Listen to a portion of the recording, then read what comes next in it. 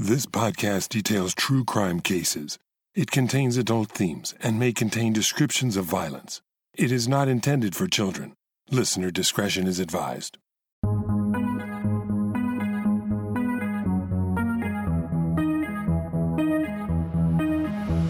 Thank you for joining me for today's episode of Once Upon a Crime. This month's topic, revenge attacks, is so intense I felt like we needed a little palate cleanser before I released the final episode in the series. So I have a little treat for you. This week, I'll share with you a conversation I had with Jake Halpern, journalist, author, and a 2018 Pulitzer Prize winner. Jake is also the host of the true crime podcast Deep Cover, which is now in its second season. This season, Deep Cover Mobland tells the story of the mob's rule in Chicago in the 1980s and the rampant corruption in that city's justice system that allowed it to happen. At the center of the story, you'll meet Bob Cooley, a lawyer in bed with the mafia who helped murderers walk free by bribing judges. Inexplicably, he later betrayed these dangerous criminals by going undercover to work with the FBI. It's a fascinating story told over 10 episodes. You can listen to the first 7 episodes now, or binge all 10 by becoming a member of Pushkin Plus. I'll share information about that at the end of the episode, or you can grab the link in the show notes. I had a great time talking to Jake, and I hope you'll enjoy this conversation. Stay tuned at the end of the episode for a sneak peek of Deep Cover Mobland.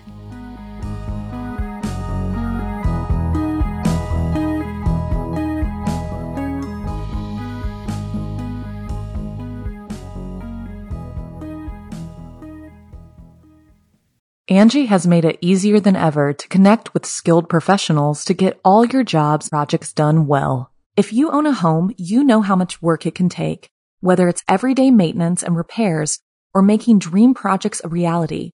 It can be hard just to know where to start, but now all you need to do is Angie that and find a skilled local pro who will deliver the quality and expertise you need.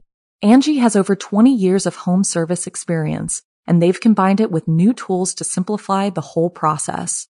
Bring them your project online or with the Angie app, answer a few questions, and Angie can handle the rest from start to finish or help you compare quotes from multiple pros and connect instantly, which means you can take care of just about any home project in just a few taps. Because when it comes to getting the most out of your home, you can do this when you Angie that. Download the free Angie mobile app today or visit Angie.com. That's ANGI.com.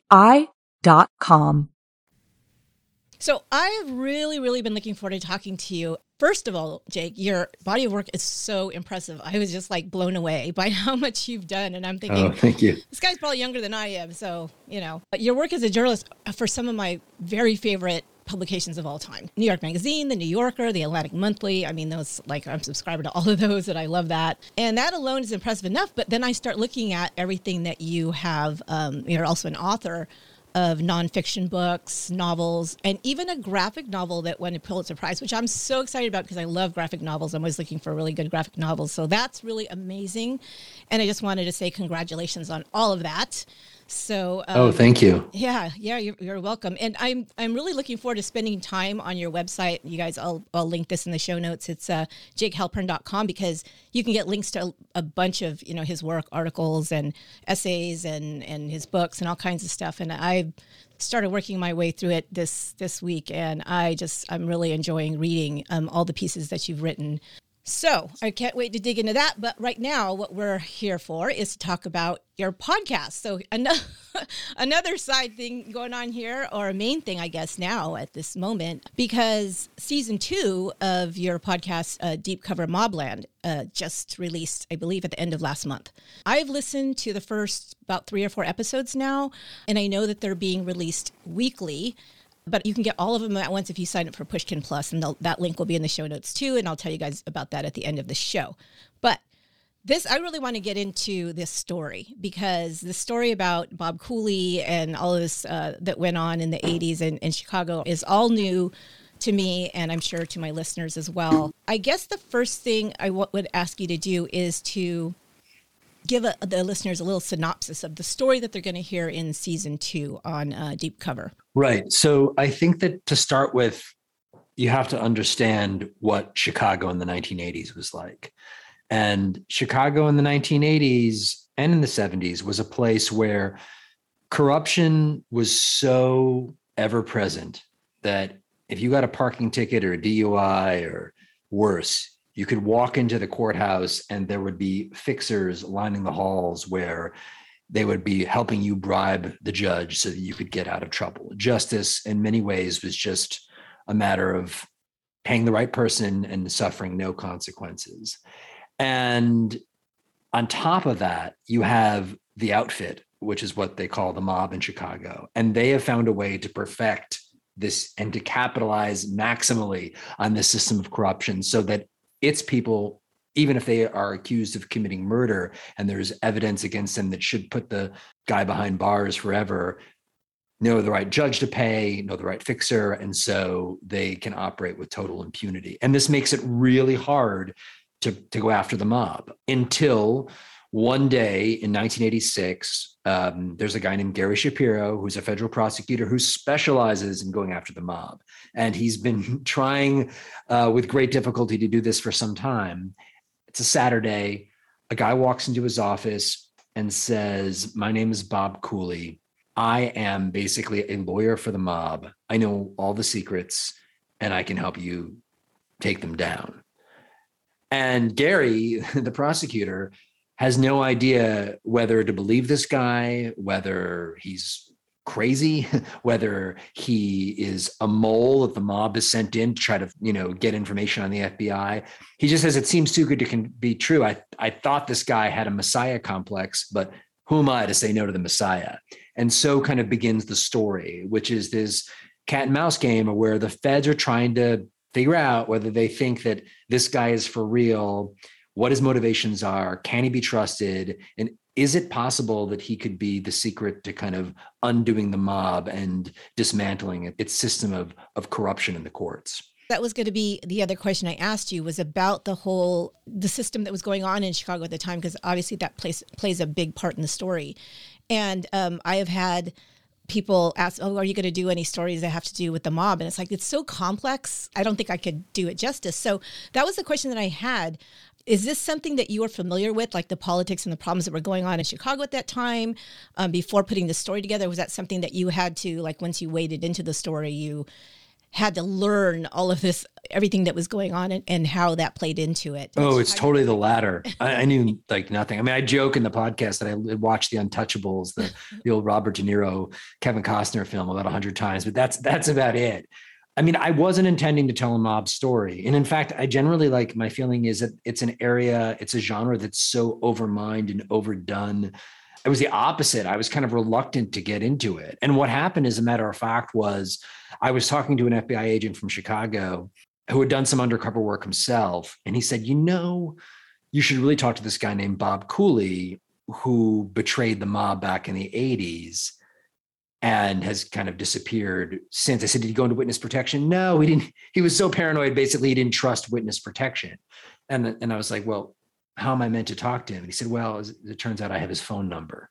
And so I said, "Okay." And so he arranged for me to call Bob at the place where he's hiding or laying low. And I thought we would just talk for like 15 or 20 minutes. And we ended up talking for 3 hours. And when we got off the phone, it was funny because it was my son's birthday, my 12-year-old's birthday. And my wife had the cake downstairs and I knew I had to go down, but I also didn't know if I would ever talk to this guy again. Cause sometimes you'll meet a character like this and they'll talk and then the line will disconnect mysteriously and you'll never chat with them again. So finally I was like, "Bob, I have to go downstairs because there's a birthday party for my kid." But Bob said, "You can call me back."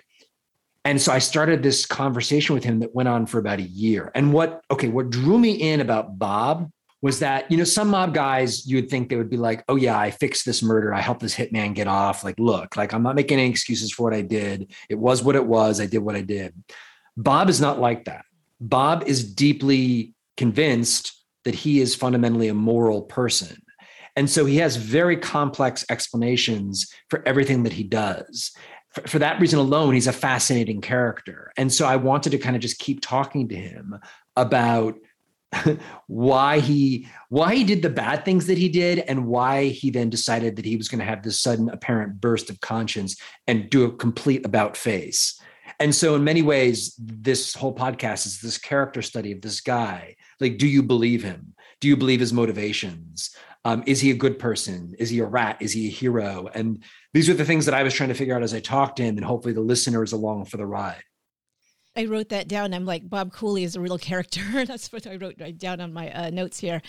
And that was a question I was going to ask you, because I could tell on some of the pieces that you place on the podcast where he's talking that he likes to talk. He likes to tell stories. Yeah. And I was wondering, were there any challenges in creating recorded interviews with him, or figuring out how to put these interviews into the podcast? Like, how do you make those work?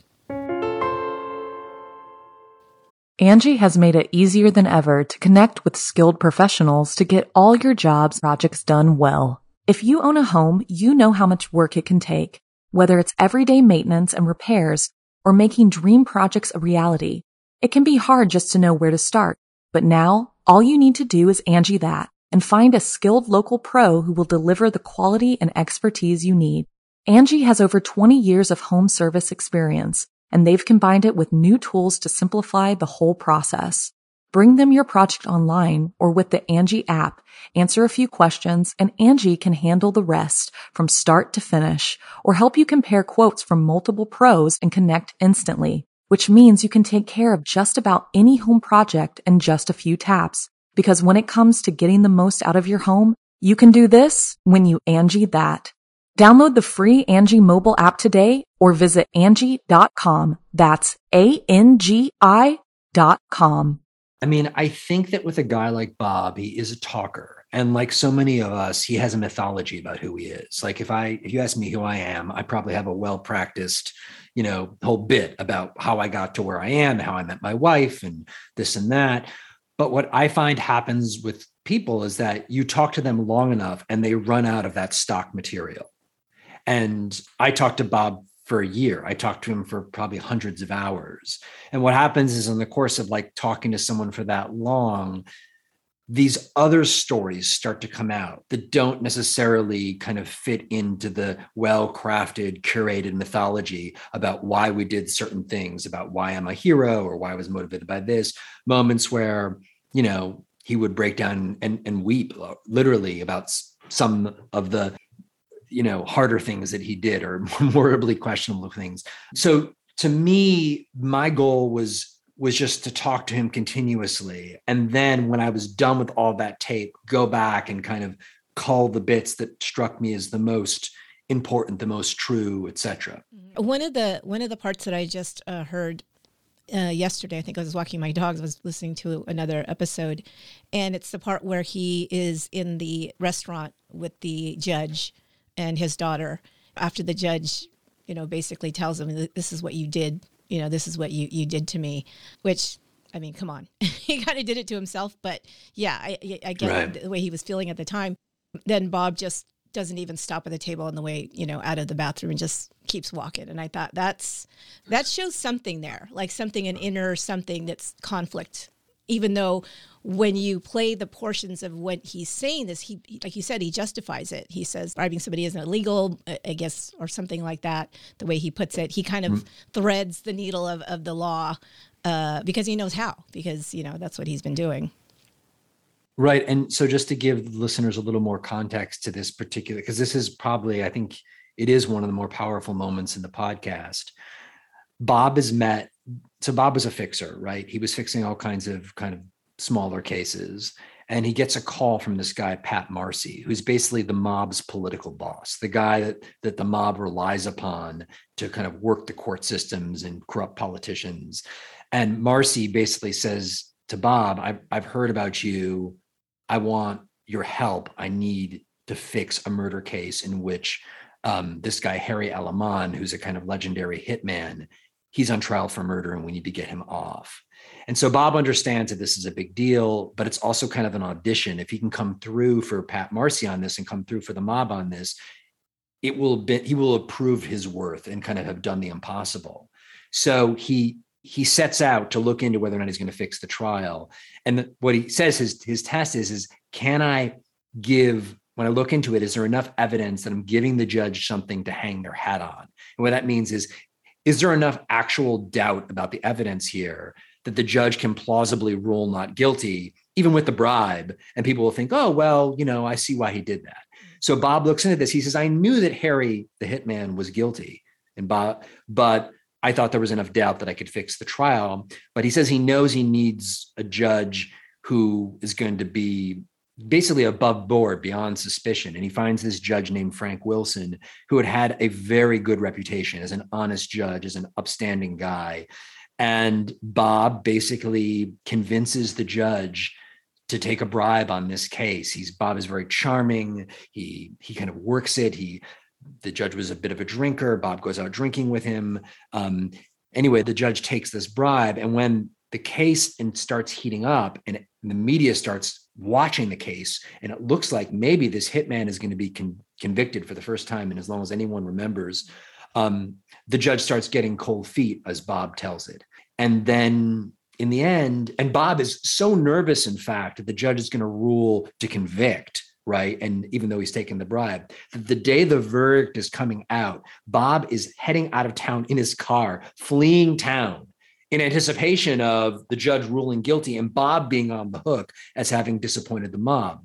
As he's driving out of town, the radio crackles and it says, the judge has made his decision, not guilty. And Bob turns his car back around and into Chicago because he's the man now. He's fixed this case. He's come through for the mob, but he has to pay off this judge. And this is the scene that you were talking about, where he goes back to pay this judge off. And as Bob recalls it, the judge says to him, you've destroyed me, because the papers are really going after the judge. How could you rule not guilty in this case? And I also interviewed Bob's girlfriend, who was there at the bar that day.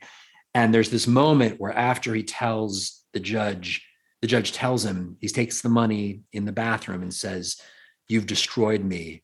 The judge walks out and he sits down with Bob's girlfriend at the time. And I interview her too. And she says, he looked terrible. And he said, stay away from that man. He's a bad man. They're talking. And Bob walks out of the bathroom and he sees them talking there. And he can't bring himself to sit down with them. He just keeps walking out the door. And it is, I don't say what to make of it, but I kind of let listeners kind of think what they will of Bob and the judge at this moment. But whatever you think of it, this is kind of Bob's moment of ascendance as the mob's fixer, because once he's fixed this case, they know, hey, you can fix this case, you can fix anything. Yeah, it was a really dramatic scene because, he's telling you, what did you think would happen if this guy was convicted? He's like, I'm dead. I'm a dead man. Yeah, that's what it meant. That's how to get the hell out of Chicago, because they're going to be coming after me. Like, you said you could do this for us, and you did. And all the way through, you're kind of like, okay, Bob's kind of a blowhard. He says, like you said, a lot of mythology about himself, but then you start to see these little like chinks in the armor. You really get the real character. I kind of wondered about that. I wondered if he wasn't just going to be that character the whole way through. Like he was never going to crack, right?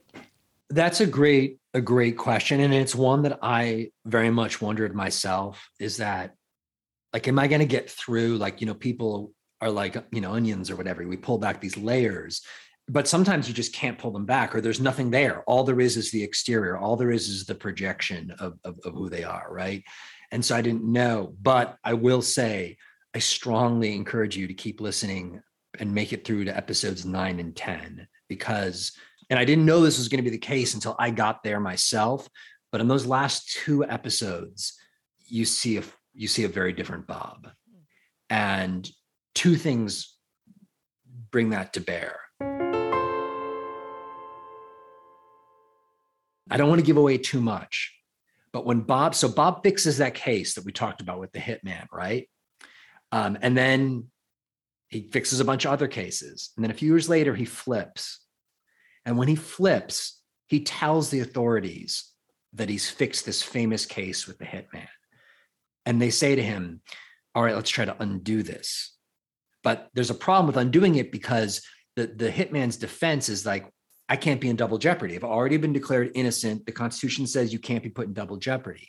The question goes all the way up to the US Supreme Court. And the Supreme Court holds with this idea that it's not double jeopardy, because he was never in jeopardy in the first place, because the evidence is that there was a bribe that was placed. And so there's a trial now, a second trial of the hitman.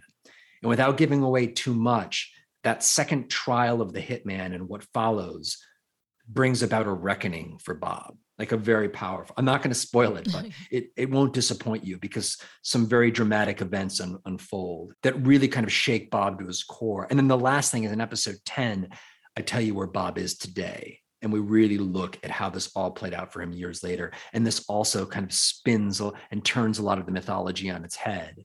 So if you last through to the end, this person that you think you know at the beginning, your view on them changes. And I was reminded of that because my wife, she was listening to this whole thing and oh, Bob, this and that of the first two. And I said, just wait, just listen. And then by the end, it's not that he's totally redeemed or anything, but your view does change on him.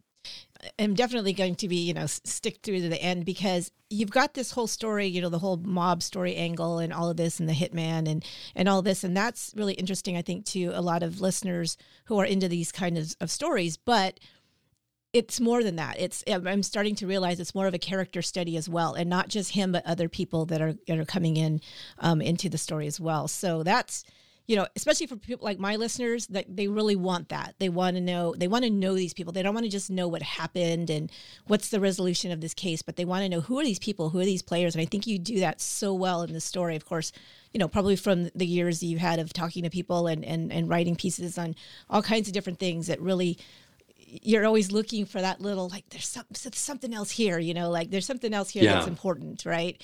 And so I really think that makes it even that much more compelling than even the story, which is compelling itself. Yeah, no, that's exactly right. I think especially with true crime in general, but especially with this mob stuff, it falls back on a lot of kind of lazy cliches and kind of just like surface treatment of the sensationalism of it all.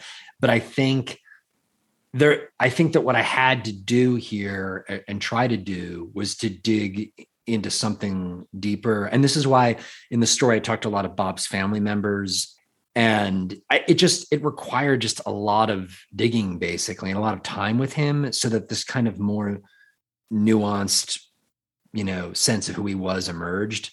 And also even just like the story of the judge, I found his daughter and kind of probing into her life. And I don't know, the more people you talk to, the more complex and grayscale it became in terms of also a lot of the moral questions. And I think it's when you get into that grayscale that it starts getting really interesting. Mm-hmm.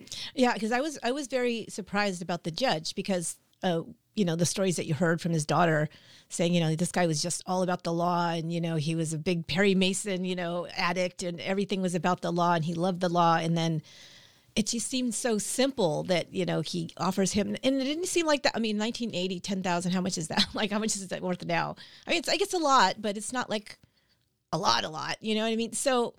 No, it's not enough to think like, why would you compromise yourself for that amount? And I think that's why the judge's daughter to this day still doesn't believe that her dad took the bribe. And I get it because for these very reasons of like, why would you do that? When we get further into that towards the end of the podcast, and there's it comes to a head. Bob and his relationship with the judge comes to a head in a very dramatic way. Oh, cool. Okay, I'm looking forward to that too. Then I did want to say something though, that I noticed that in episode 7 that you have a special kind of treat for the listeners, and this was where a well-known actor makes an appearance and voices a part in the podcast. So I wanted you to tell them who is the actor and whose voice is he going to be acting in this episode. Oh yeah, Michael Imperioli. You know him as Christopher from The Sopranos, who I just like so many people, a huge Sopranos fan, and I just thought Christopher was just one of those great characters, like who just kind of lives on. Christopher, you can, and so what happened was we wanted him to do a voiceover. And the reason we wanted it was when Bob Cooley walks into the Fed's offices in 86 and flips, he doesn't just offer information. What he says, what he's willing to do is to wear a wire, which, I don't need to spell this out too much, but it's hugely dangerous to wire up against the mob. And Bob does it for 3 years. And he's got many close calls. And say what you will again about Bob Cooley. You may listen to the podcast and think him a hero, or you may think him despicable for what he's done in the far past. But say what you will about him. He showed tremendous courage in wearing this wire. And one of the people that he wired up against was a guy named Johnny D'Arco Jr., who is a fascinating character. He was the son of a mobster. He was a state senator, a corrupt state senator, as it turned out. And he was also a poet. And so, I was just so wanted to talk to this guy. And so I found him, I tracked him down, and I sent him a note, and he basically said no, in no uncertain terms, said no. And I just thought, this is a shame, because I want to bring him to life. And two things changed that help us kind of get to know this guy. Because Bob, where we're going with this is that Bob wears a wire. He wires up against this guy, Johnny D'Arco, and he ends up being one of the main targets. So we get a hold of the wire recordings that Bob made, which is cool. You actually hear Bob in episode 7 undercover, wearing the wire, incriminating this guy. So you do hear his real voice. But then we found this amazing profile of Johnny D'Arco. It was an interview with him from the 80s in the Chicago Tribune. And it's got so many great quotes about why he wanted to be a poet and his philosophy on life. And we just thought, so for one of the table reads, I read it and it was fun. But then we thought, let's get someone good like Michael Imperioli to read it.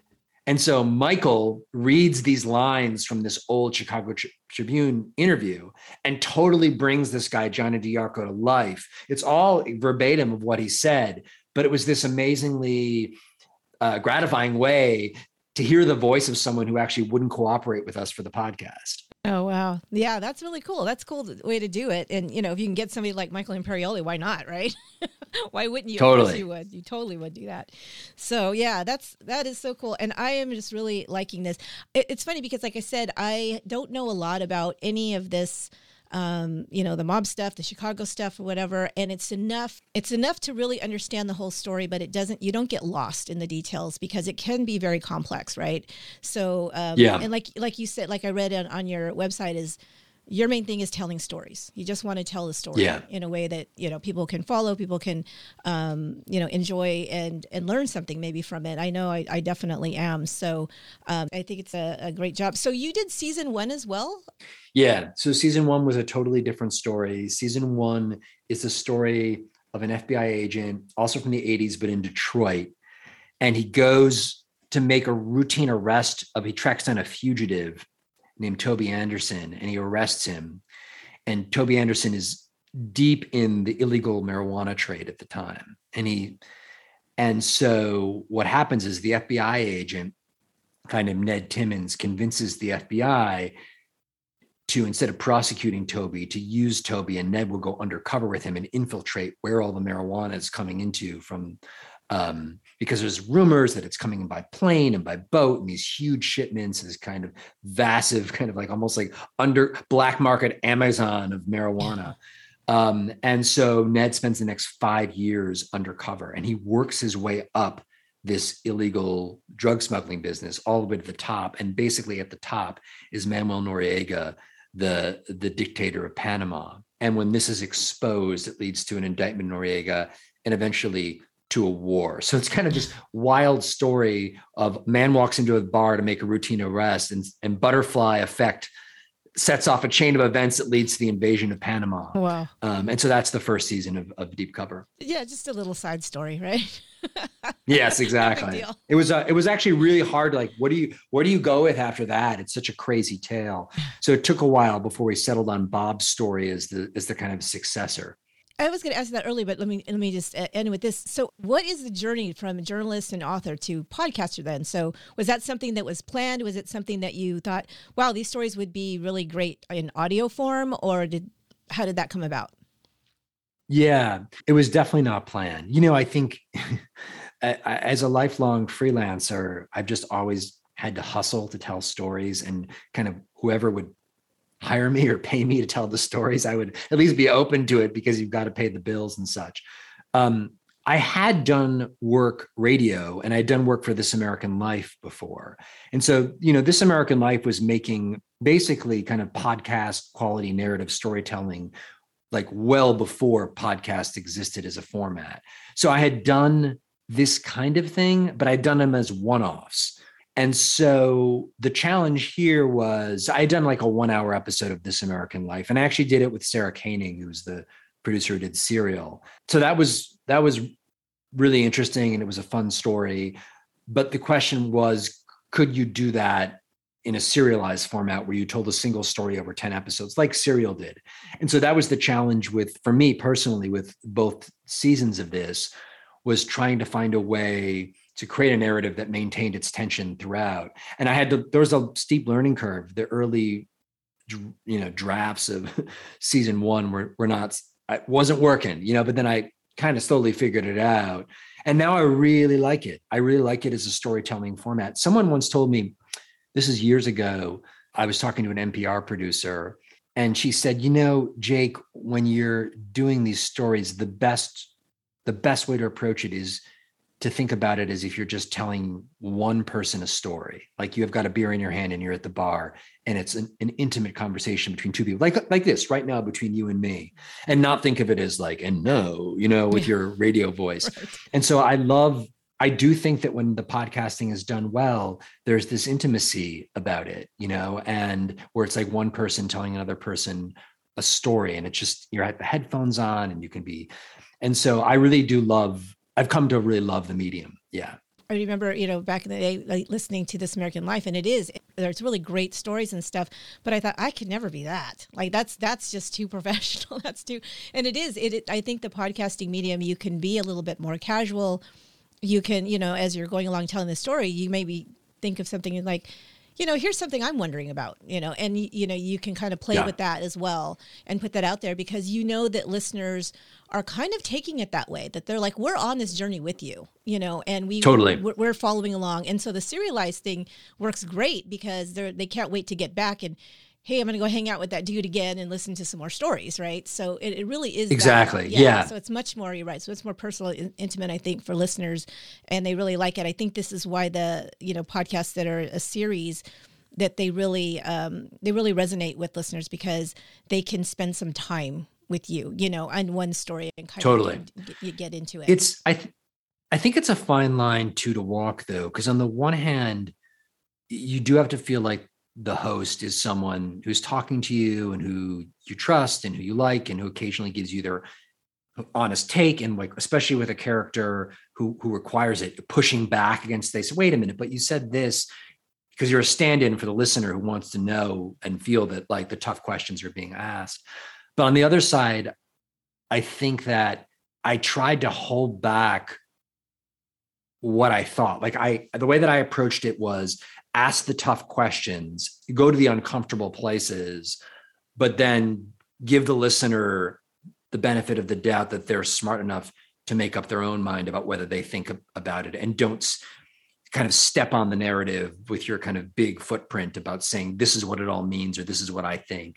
So it's funny. It's kind of this fine line where you're there and you're present, but you also have enough respect for the listener that you say, like, they're smart. They're going to make up their own mind about this. And I'm going to just try to ask the questions that they would want me to ask, and then let them make up their own mind. Right. Exactly. Yeah, exactly. I always think of it as they don't need to be spoon-fed at everything, Totally. Everybody's going to have their own, thoughts and opinions about things, or how they're going to look at it, their perspective. And so that makes it makes it even more, they personally get more connected to it, because it's like, they're not just telling me what to think, they're giving me up to this point, and then it's like, this is interesting. What do you think of this person? Do you like this person? Do you not like this person? And you can decide about it. And it's something that they go off and they talk with their friends about, totally what they think exactly. about it. So yeah, it works out really, really perfect. But the thing is too, with audio, is you also have to be careful of the way you're saying things, because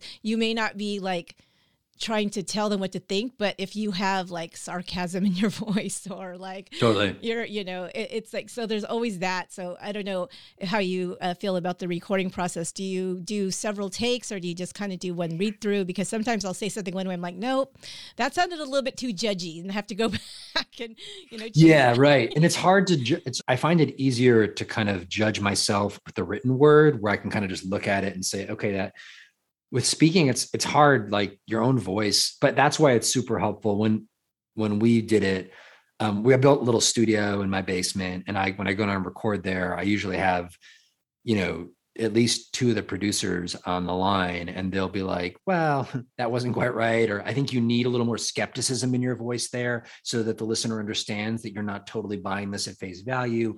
or as you say, you don't want to laugh at something or seem snarky at a moment where it really, you do. The tone is super important, and you need someone else to tell you, like, do it again. I've never thought about it. I should have had somebody telling me this. So it was something I just had to learn over time. And, I don't know. Sometimes it lands, sometimes it doesn't, but you do the best you can. But yeah, you get feedback from your listeners too. Sometimes it's like, and that helps, if you're open for constructive criticism, which I always am because I'm sitting here by myself. So I need something, to go off of. It's great. And I feel like, you're doing a great job with this. Obviously, you're a great storyteller, and it just works so well in audio and with the interviews and everything. And it's just very, very compelling. So I just want to thank you so much for taking time to talk with me today. I could listen to these stories all day, to be honest. Oh, thank you so much. I really appreciate it. Maybe someday we'll meet up at some podcast thing or true crime thing, and we'll be able to chat. Absolutely. I look forward to that. Yeah, that'll be so fun. And I just also want to say, now you're one of my favorite writers. Like, I loved everything I've read so far. It's been really, really good. But I think that's the thing. It's like telling the story, but also, there's these character studies built in, and I'm all about that. Like, I love that. So I think that's really, really well done. And I think the listeners are going to love this podcast if they haven't started it yet.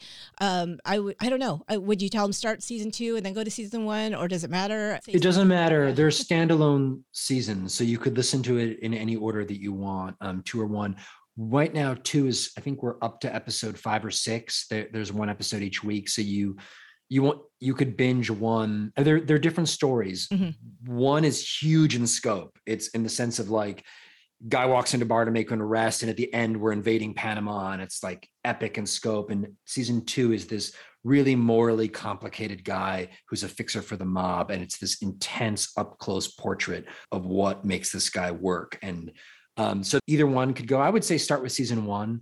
I think by the time this comes out in a couple of weeks, and so I think I looked and it'll be up to like episode 8. So yeah, if they wanted to binge, then they might want to do season 1 first, and then by the time they get through that in a week or 2. The other thing is you can always join Pushkin Plus and get them all at once. So that's an option as well. So I just want to say thank you again, and I really had fun talking to you. And I'm going to go finish listening to the episodes. Absolutely. Drop me a line. Let me know what you think when you're done with those 9 and 10. I will. Thanks so much.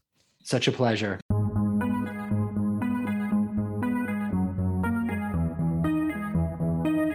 Once again, I want to thank Jake Halpern for talking true crime with me today. I'm such a fan of his writing, and I thoroughly enjoyed our conversation. If you enjoyed it, you will love Deep Cover, where you'll get to hear all the details of his investigation into the story. It's so good. Listen to Deep Cover Mobland on iHeartRadio, Apple Podcasts, Spotify, Stitcher, and wherever you listen to podcasts. To become a member of Pushkin Plus, or for more information on Pushkin Plus podcasts, go to pushkin.fm. Thanks for listening, and I'll be back next week with the last chapter in the series, Revenge Attacks, and I hope you'll join me then. Now, as promised, here's a sneak peek of Deep Cover Mobland.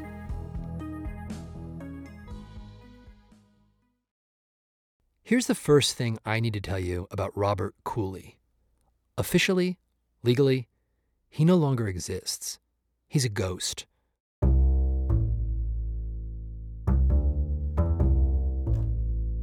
For all intents and purposes, the man named Bob Cooley died decades ago.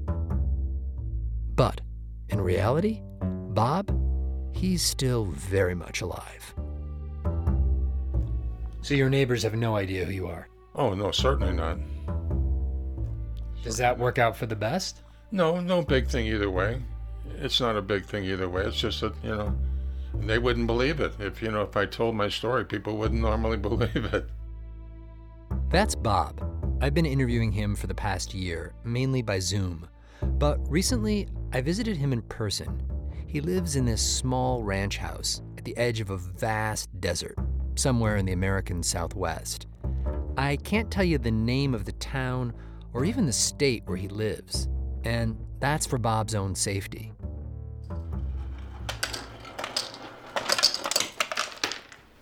I got more on the floor than I got in here. Bob's now in his late 70s. He has thick glasses and a strong jaw dotted with gray stubble. When we met, he was wearing an old LA Dodgers cap and a t-shirt that said, "Parental Advisory, Explicit Content," like the labels they used to put on CDs. The house where Bob lives isn't his. He just rents a room in it. I'll show you my room. Beside his bed, the floor is cluttered with vats of V8 vegetable juice and cylinders of Pringles. Sorta looks like he's preparing for a hurricane. Obviously, it's a very small room, but it's got a bed. That's where I sleep. You know. So are all your worldly possessions in this room? Oh, yeah, that's it. It wasn't always like this for Bob. Back before he vanished, before he ran for it, Bob lived a very different life. He was a big-time lawyer in Chicago. I used to run around with thousands of dollars in my pocket and pick up everybody's checks and whatever.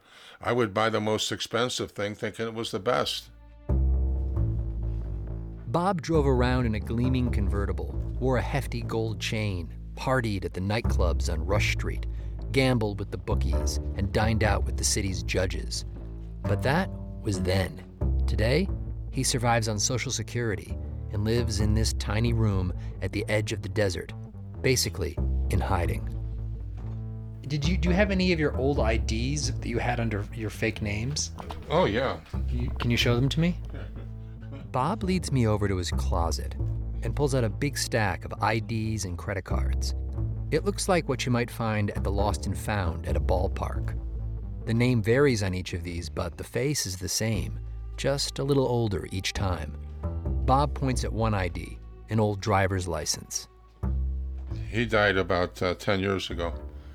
That's you. Yeah. That's a different one. Wait, why did he die 10 years ago? Apparently he must have had an unfortunate accident or something. He suddenly disappeared from the face of the earth. Wait, hold on. Here's another Florida license. There's another one. That's a fourth name. Yeah. What happened to this guy? Yeah, he had an accident too. A lot of these guys had some very bad accidents. And that's how it goes with Bob. He assumes one identity for a few years, pretending to be some guy in some random town. Until Bob feels that itch, like he's not safe. Then that guy dies. The ID gets tossed in this pile, and Bob becomes someone else. And let me assure you, there is a reason for all this paranoia, a very good reason, a backstory that explains it all. A saga, really. Back in his heyday, when Bob Cooley was still Bob Cooley, he was the man in Chicago. People around town knew him as a high-priced criminal defense lawyer. But to the city's gangsters, to the mob, he was much more than this. He was their guy, their insurance policy. Sure, he could argue a case well enough, but if need be, he could also fix a case. Place the right bribe with just the right judge and get precisely the right verdict. He was like a get-out-of-jail-free card, only his services weren't free. And Bob, he was more than just a hired hand. He was part of an elite cadre of men. They were backed by the mob, or the Chicago Outfit, as it's known. They basically ran the city of Chicago. Their power base was the First Ward, one of the city's most powerful districts. It was a political machine run by gangsters. They had complete control over the sheriff's department, the attorney general's office, the police department, all the courts. They controlled absolutely everything. So mobsters realized if they did anything, they had absolute protection for it. Bob Cooley did the bidding of the First Ward and the Outfit for almost a decade.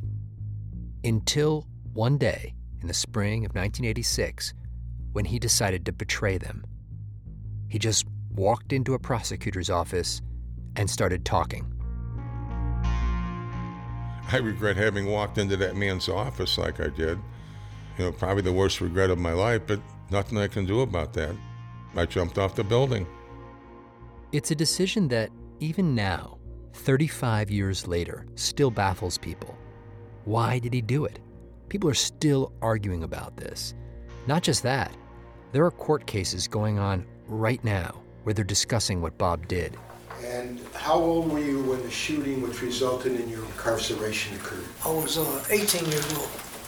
Can you spell your last There are guys in prison hoping to get out by invoking Bob's name and the secrets he revealed. Bob's legacy is still shrouded in controversy. But here's one thing that most people can agree on.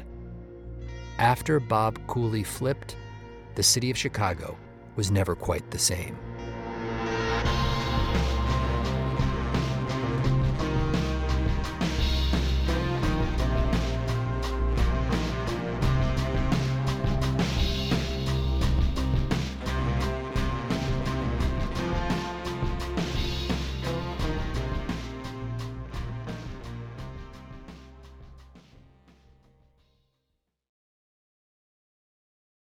Angie has made it easier than ever to connect with skilled professionals to get all your jobs projects done well. If you own a home, you know how much work it can take, whether it's everyday maintenance and repairs or making dream projects a reality. It can be hard just to know where to start, but now all you need to do is Angie that and find a skilled local pro who will deliver the quality and expertise you need.